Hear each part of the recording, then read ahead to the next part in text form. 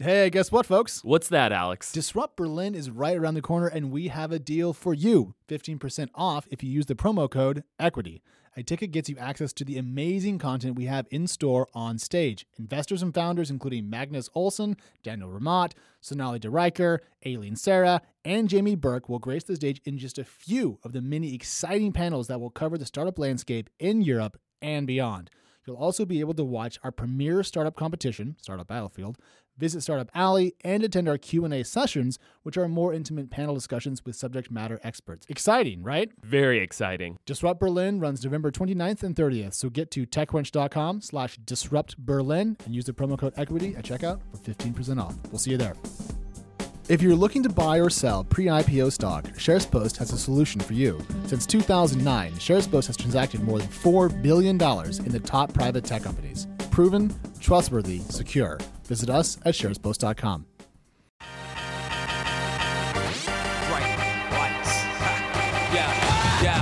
Hello and welcome to Equity. My name is Alex Wilhelm, and I am the editor-in-chief of Crunchbase News. With me this week is TechCrunch's Connie Loizos. Hello, Connie. Hello, Alex. And we also have TechCrunch's Danny Crichton on the phone. Danny, what's up? Hey. And critically, our guest this week is Tony Conrad, a partner and member of the founding team at True Ventures. Tony, thank you for being here. Awesome to be here. Thank you. Also, the best dressed guest in so long. The man is wearing a scarf, and it actually works. Well done. I'm impressed. Tony always looks well put together. The rest of us, I can't No give scarf, positive marks no life. to. Oh, okay. And a white scarf, no less. A white scarf, no Takes a less. lot of courage. You need like a small British sports car now, I feel. Just to look fancy in the countryside. No comment. All right, well, Triumph. There is one in the parking lot. He's not going to tell. No, it's scooters only. Come on, Connie. Scooters. It's all about scooters. Anyways, it's my job to segue us into the first thing, which is actually less funny. It's about SoftBank and debt. And this has kind of been Danny's hobby horse. So, Danny, I'm going to let you walk us into it.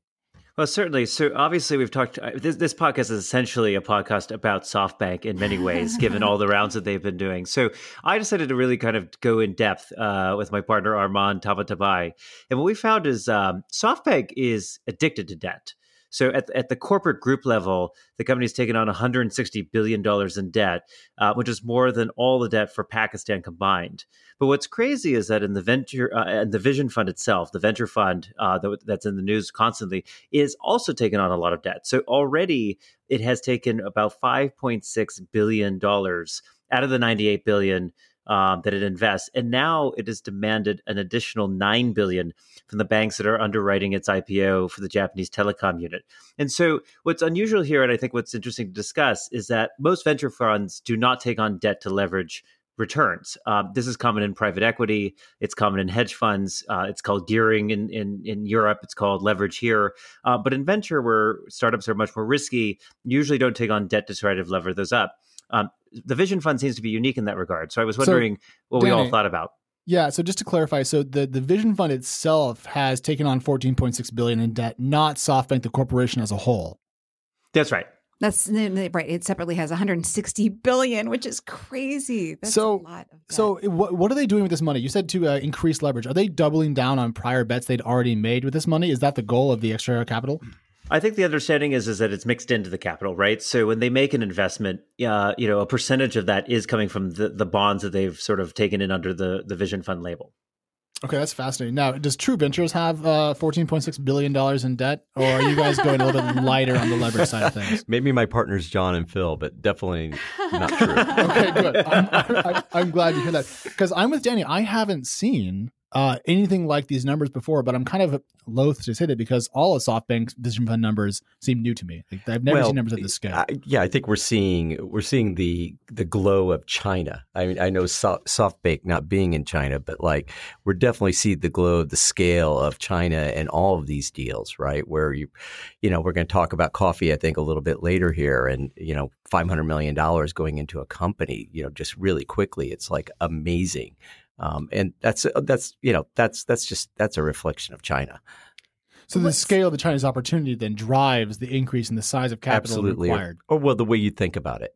I see. Right? Connie. Well, no, but I was going to say, I think this is sort of, I think there have been sort of like dribs and drabs about its sort of appetite for debt here and there. But I think because SoftBank is sort of at the forefront right now, Danny did a deep dive, the Wall Street Journal did a deep dive. And when the Journal talked to Masa Son, he kind of wanted to come out and address the firm's sort of stance on its biggest LP and why it's going to continue moving forward with Saudi Arabia. But he didn't shy away from the fact that they're raising debt. And he said, look, we've got, the returns to sort of support this kind of risk taking. But I'm just sort of trying to figure out what returns he's talking about. There certainly have had some. I'm just in my mind trying to sort of think about some of them. So I know that they invested $4 billion in the U.S. chip maker NVIDIA last year. They bought a $4 billion stake in the company. Let's say that's up 70%. That's like a $2.8 billion return in a year's time, which is not too shabby. I'm not going to cry about that. I'll take the $2.8 billion right. in a single trade. And then another is Flipkart. Yes. So Flipkart was a really fast, great return for them. They bought a 20% stake in the company for $2.5 billion last summer in August. And then whenever Flipkart sold to Walmart, excuse me. That was an amazing slip. Earlier this year, Masa, I don't think it was ever revealed exactly what it got for its stake, but it sold that stake. And he'd said at the time that it was worth about $4 billion. So let's say that's another quick $1.5 billion in SoftBank's pocket. But so still, is that sort of rationalize, I mean, is there another big return that I could be missing? Have you... Not that comes to mind, but they hadn't deployed all the capital yet. So we're not looking at 3 to 4 billion in returns against the full 98 or 93, whatever it was. It's a smaller number. So the actual growth is pretty good. But they probably have a lot of other paper returns that they're telling people about that are their LPs. Right. And that may be driving the interest because, if everything else is marked up 20, 30, 40%, you look like a genius. If you can move that amount of growth, even if it's on paper in that amount of time, you look great. But do you get to mark it up yourself and then call it a... This is when I would call my accountant. I don't think the answer to that's yes. But Danny, before the show, we were looking through your story, and there's a great quote, and it says that around 60% of the money promised to the Vision Fund comes with a 7% fixed return. And we're kind of curious, is that a return that is charged against all the capital that has been called, or is that all the capital that has been committed verbally to the Vision Fund? So this comes from the Wall Street Journal story that focuses in on the actual LP capital. So not the debt capital, but the LP capital, which itself is structured in a debt-like format. So to be clear, every year, I believe it's across all the capital, not just called capital. Certainly, I think they can sort of prioritize which capital they're taking. So every year they get kind of compounded at a 7% guaranteed return on that money. So it's much more of a structured finance sort of arrangement from the LP side rather than sort of a classic venture fund. And again, I think this is something that maybe is more common at the mezzanine capital than I'm familiar with at the early stage. But coming from a Series A kind of background, this is just completely new territory for me. Well, and also, we credit, I think, duly. I mean, SoftBank, Masayoshi Son's made some great bets in the past, but, if things change, they're dealing, one of their biggest LPs is this monarchy. If they say, you know what, I'm not doing this after all, and that capital that I said I was going to commit, I'm not committing. And meanwhile, they have all this debt. I mean, it's certainly a precarious position to say the least. Debt's a great thing in certainty, mm-hmm. right? And in this moment, there's a lot of certainty, but 12 months from now, 6 months from now, 6 minutes from now, there may be a lot less. Right. And, debt's crushing in those moments. Like when we think about early stage companies and when they come to us with these requests for debt, mm-hmm. right? We're like, well, okay. I mean, what kind of certainty do we have in the business? Mm-hmm. If you're Blue Bottle or Peloton, absolutely. It's a great, very efficient, capital efficient way to fund your business. But if you're a startup and you don't have that certainty, at some point in time, it'll turn against you, right? And it'll crush you. Right. And so, this market feels like a bit of a mm-hmm, certainty. mm-hmm. But I think we all know that that's not going to last forever, right? Yeah, but one thing Danny brought up is that SoftBank builds in a lot of, we always hear that SoftBank builds in a lot of downside protection to its investments. So they may be a little bit more protected than we think. I thought so when I didn't know they were so levered. Now that I know they've leveraged on the other side of that kind of equation, it feels more precarious to me once again. Mm-hmm. I can't imagine right now deploying the capital they are this late into a bull cycle when the markets already appear a bit fragile. It's audacious. It's courageous. Courageous is a word. I feel like Apple. Remember when Apple removed the headphone jack and they said it was courageous or whatever? And we all made fun of them for like 6 months. I'm a venture capitalist. I find a little bit better words. No, I'm just saying. More balance. I'm all about bringing it back now. We should scoot along because we shouldn't talk about SoftBank the entire show. I'm sure someone out there doesn't want to hear about it. This last week, they brought a very interesting acquisition we wanted to touch on. Scooters. Sorry, everyone, for hitting on this topic again. We're going to be scooting along. Oh, that's right. I made a pun. We're going to be quick. So Ford, a car company you've probably heard of, bought Spin, a scooter company you might not have. Now, Lime and Bird are the most famous scooter companies, at least here in Silicon Valley. I live in the East Coast half the time, and in the small city that I live in, they're all there. It's quite fun. But Ford has bought Spin for a deal that people had a hard time nailing down the price. The first number that came out was 40. I've seen 80 to 90 from Fortune. I've seen 100. I think I even saw someone say 200. We could be conflating acquisition price with earnouts. I don't really know. Let's call it 100 for the sake of this conversation. Okay. So a moderately, I mean, it's close enough. Right. Spin had raised $8 million back in May of 2017, and they probably were out of money. And I was telling Tony my theory before the show. So here's how I think. May 17, roughly 18 months ago, give or take. That's roughly the cadence at which a company on a venture program kind of raises. And this company Spin was supposed to have done a large secure token offering, which is like an ICO, but I think a little bit less fraudulent. And it turns out that didn't actually execute. So probably my guess is they spent their $8 million and they were in a bit of a market moment and they decided to sell instead. I still think it's really interesting that they were going to do this sort of token offering in the first place. I mean, scooters are so hot. They did sort of seem like an also-ran, but that's partly because of their funding situation. I wonder why they weren't able to raise more funding, or if they just wanted an easy exit. Maybe they didn't want to be in this business, forever. I mean, Tony, don't you think it's kind of strange? I think it's a bit strange. I don't think it's strange at all, though, that they sold. If you have a founding team that's raised only $8 million in capital and the numbers are true. Right. If it's a $100 million exit, that's a phenomenal outcome for a very short period of time for founders and a team, right? And probably their investors as well. Right. So that I don't find, odd at all. Number 3 player in a marketplace that's, totally white hot, that's incredibly young. We all forget I think this is like a 15-month-old or maybe 18-month-old marketplace, right? So this is not something that's been, just dredging along here for 4 or 5 years, and now there's a third place entrant. There's a lot to happen. Absolutely. Right? I mean, you founded a couple of companies in your career, and we'd had talks years ago about, not raising too much money so that you have options, so that you can sell and you don't have to kill yourself and try to sell for, 3x, more money than you perhaps should have raised. But in this case, it's just sort of a little bit baffling to me why, again, given that it's such a nascent opportunity, and given that it did have a lot of brand recognition, why it didn't. Yeah, the failed ICO, if that's true, that's above my punching weight. It's not something I was really watching or cared to watch. But as a company and getting funding, I think it makes total sense after an $8 million raise that they would go look at some strategics, especially in a marketplace like this that's just really loading up on capital, right? Yes, and ambition. You can't fight that. Yeah, you gotta have muscle. And for Ford or any big company like that, when you think, if you really take a step back and zoom that lens out, this is nothing. This is peanuts for them, right? To hedge against losing, an automobile market, which over time they got to be looking at the same trends all of us are. Sure. Urban environments, car sharing. There's just so many options. They got to be worried, right? And they got to hedge their bets. And I wonder if it was a competitive deal. I mean, probably not. Well, all right. So Spin, let's say, was maybe running out of money if it didn't raise follow-on funding, but it was also, presumably, who knows what it was. Maybe it was 100 million, maybe it was 40 million, maybe it was 80 million, but it was affordable. So I'm just kind of wondering who else may have been sniffing around.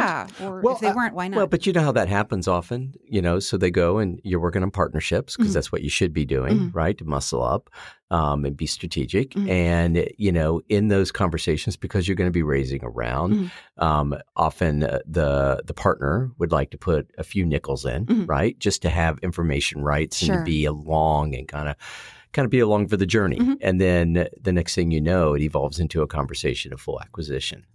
because they're so enamored to make the investment. Right. You're right. Happens all the time. Hey everyone, don't forget, this episode is brought to you by SharesPost.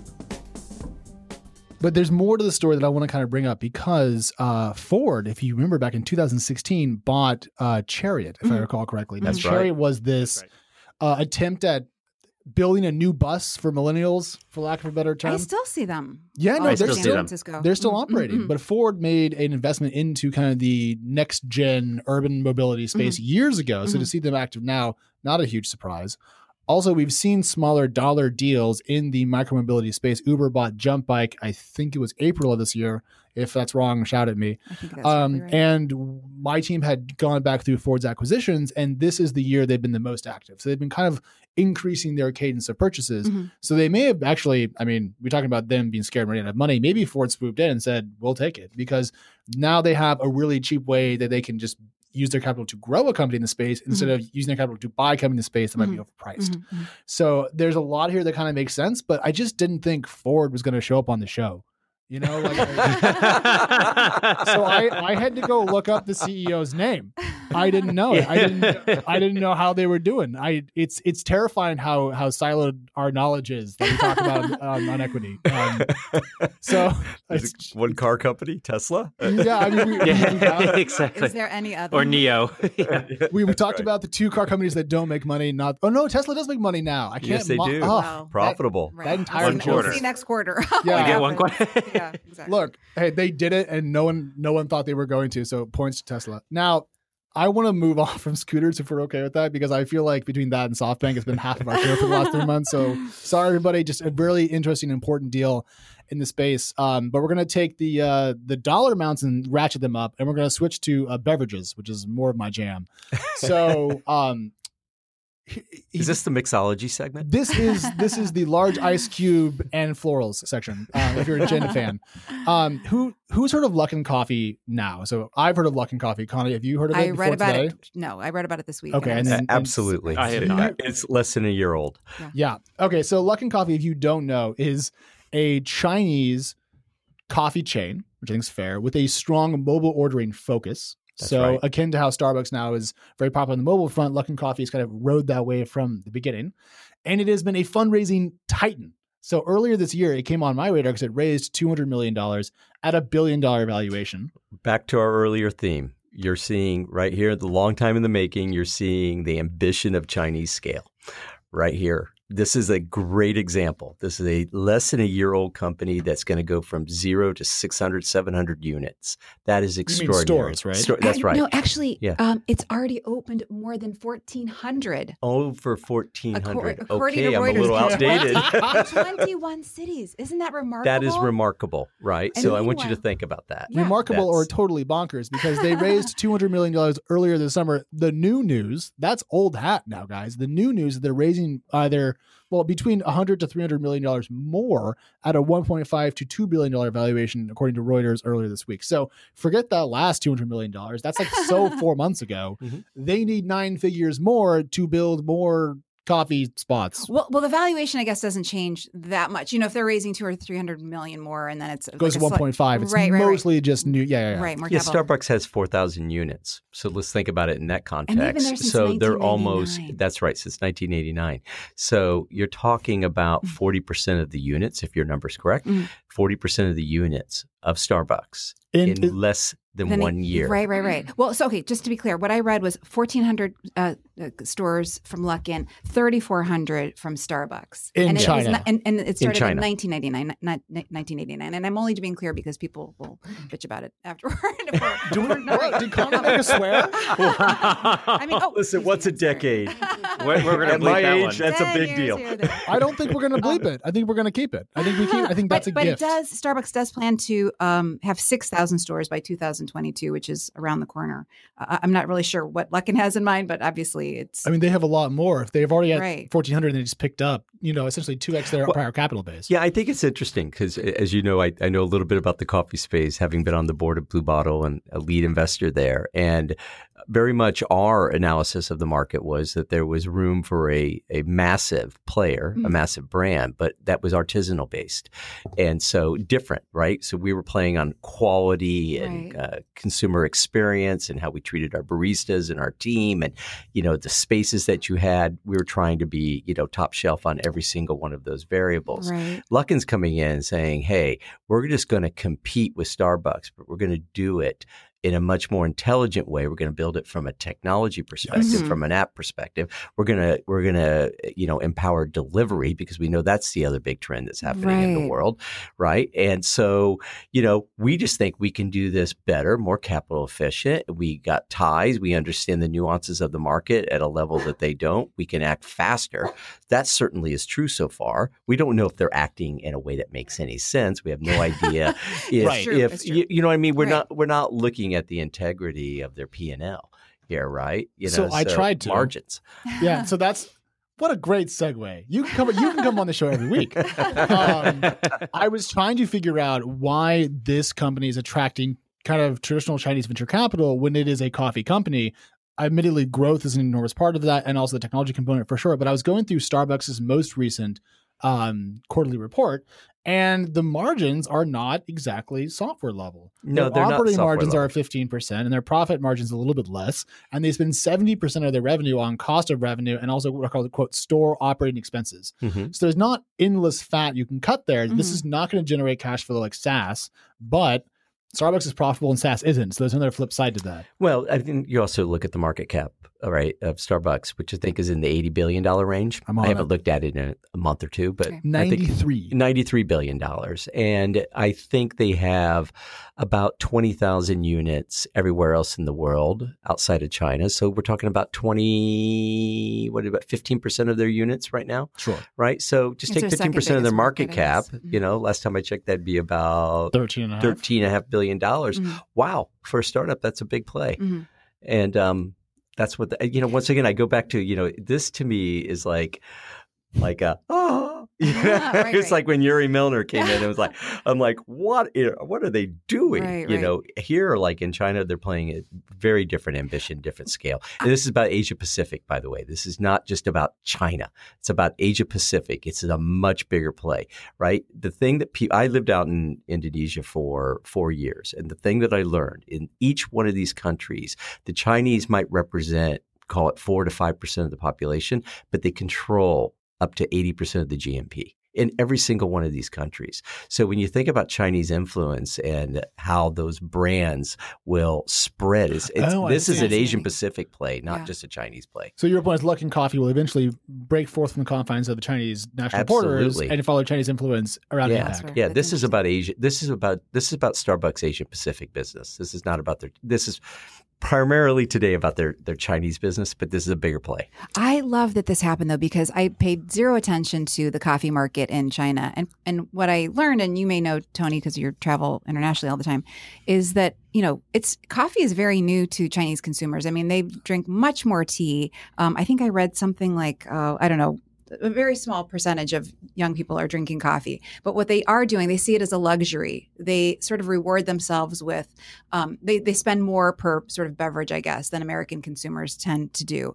But it will be interesting to see if they sort of end up competing on price. So apparently with Luckin, they are competing on price. They're 30% cheaper right now than Starbucks. Luckin, yes. And so Starbucks, because its in-store sales apparently are slipping, probably because of pressure from Luckin. So it's instead of cutting its prices further, it actually just increased prices there, I guess, to cover some of its, the cost that Alex was talking about. Or maybe to create a bigger differential, right? From a brand perspective. I mean, like 30% is too close. Okay. Yeah. If you're the premium offering, you don't want to have a price that's only 15% higher or 30%. You play 150%. Exactly. Yeah. But the market opportunity is really big. According to Bloomberg, it's projected to grow by 32% to $79.4 billion by 2022. Jeez. So it's huge. As people sort of adopt this. Well, that is not the last time we're going to talk about the Chinese coffee market on this show, but this reminds me of that Hot Pot IPO we just talked about the other month. No, Alex, I mean, we talked about this, I think, a month or two ago, that Haidilao, which was a $1 billion offering on the Hong Kong Stock Exchange, which is a hot pot chain in China.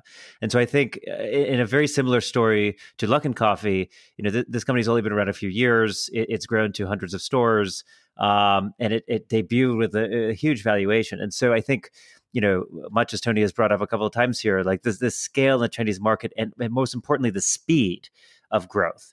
You look at Sweetgreen, you look at Blue Bottle, or going back even like a Shake Shack, it takes a very long time in the American market to grow to scale in the food and beverage sector. But in China, you can do this in such a rapid, short period of time. I want to, before we leave the Blue Bottle thing behind entirely, point out my recurring beef with the store. I know this is a bit off topic, but we have an investor in the studio. So here's my thing. I drink espresso because I've moved on from coffee because I'm not a child. And we just had our childish things as we grow up.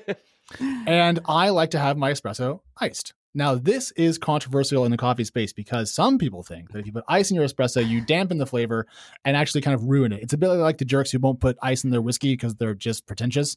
Anyways, whenever I'm at a Blue Bottle, I have to order, can I get a double espresso and a cup of ice and make it myself because they don't want to put the ice in for me. This is also a problem at Mazarine on Market Street and here in SF. Anyways, it's annoying. I just want to give you money for ice in my espresso, not do it myself. That's my complaint.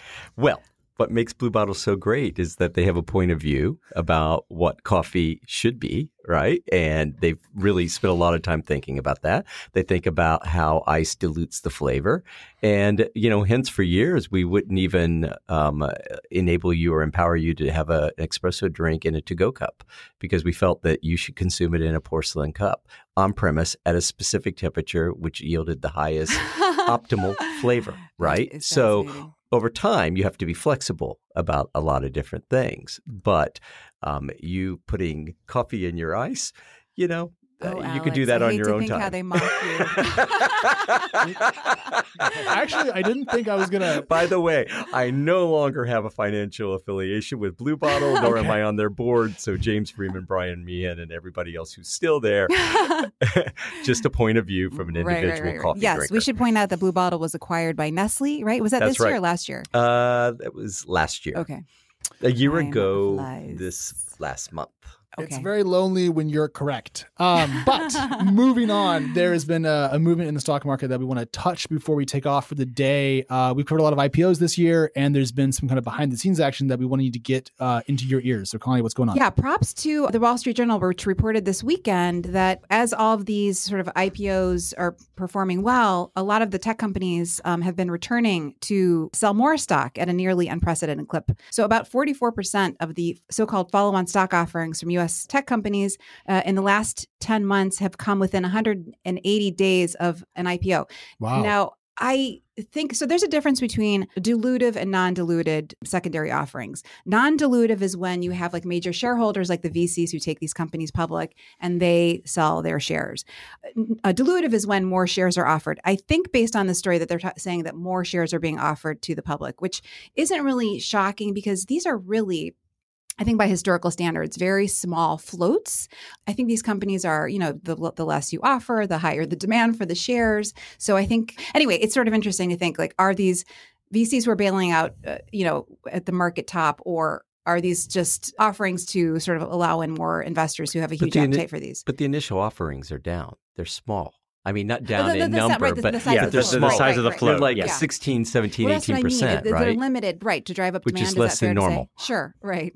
Well, everyone thinks they can just go raise another $1 billion from the Vision Fund, so why sell more of their stocks in the offering? Or hold the secondary. But if all of a sudden you have this enormous pop and people are saying you may have left money on the table, why not go offer another 5-10 million shares at this new, fresh, awesome valuation that you have? And all of a sudden you have more capital in the bank heading into a more uncertain market period, Right. which I will keep repeating until I'm right. It'll happen. It will happen. At some And think about it. Some of your private company competitors are raising bigger amounts of money. Yeah. Have you thought about that? Right. I mean, it's Absolutely. quite extraordinary. Well, people used to say that, an IPO isn't an exit. It's the start of a journey as a public company. But it's still a financing event that brings capital into the business most of the time, unless you're doing all, extant shareholder sales. But I mean, it does put more capital on your account. Right. And most companies want that because every time we have this show, someone else has raised $1 gajillion and is trying to kill everyone else. Right. So to me, it makes a lot of sense. And I think this could also encourage more companies to go public before the window closes. which will make my job more interesting. And I think that's a good thing. So that's my entire perspective. There's 175 companies have gone public this past year. Yeah. Well, actually, the newest versus 75 4 years ago. Is that right? 50 of them are tech companies, which is still a lot. Oops, and half of them are hot pot companies in China. Only half are hot pot companies in China. 70, I think over 75% of them are actually companies in China. Yeah. They've had more offerings than U.S.-based companies, which is pretty amazing. And there will be more of that coming down the pike. But for today, we have to tie it off. So thank you all for coming in. Tony, thank you for being our guest. Oh, it was so good to talk coffee with you. And we will be back in 7 days. Stay cool. Bye, everyone. All right, everybody, thank you for listening. And a big thank you to Connie Loizos, our producer, Christopher Gates, our executive producer, Henry Pickavet. And we will see you all right here next week.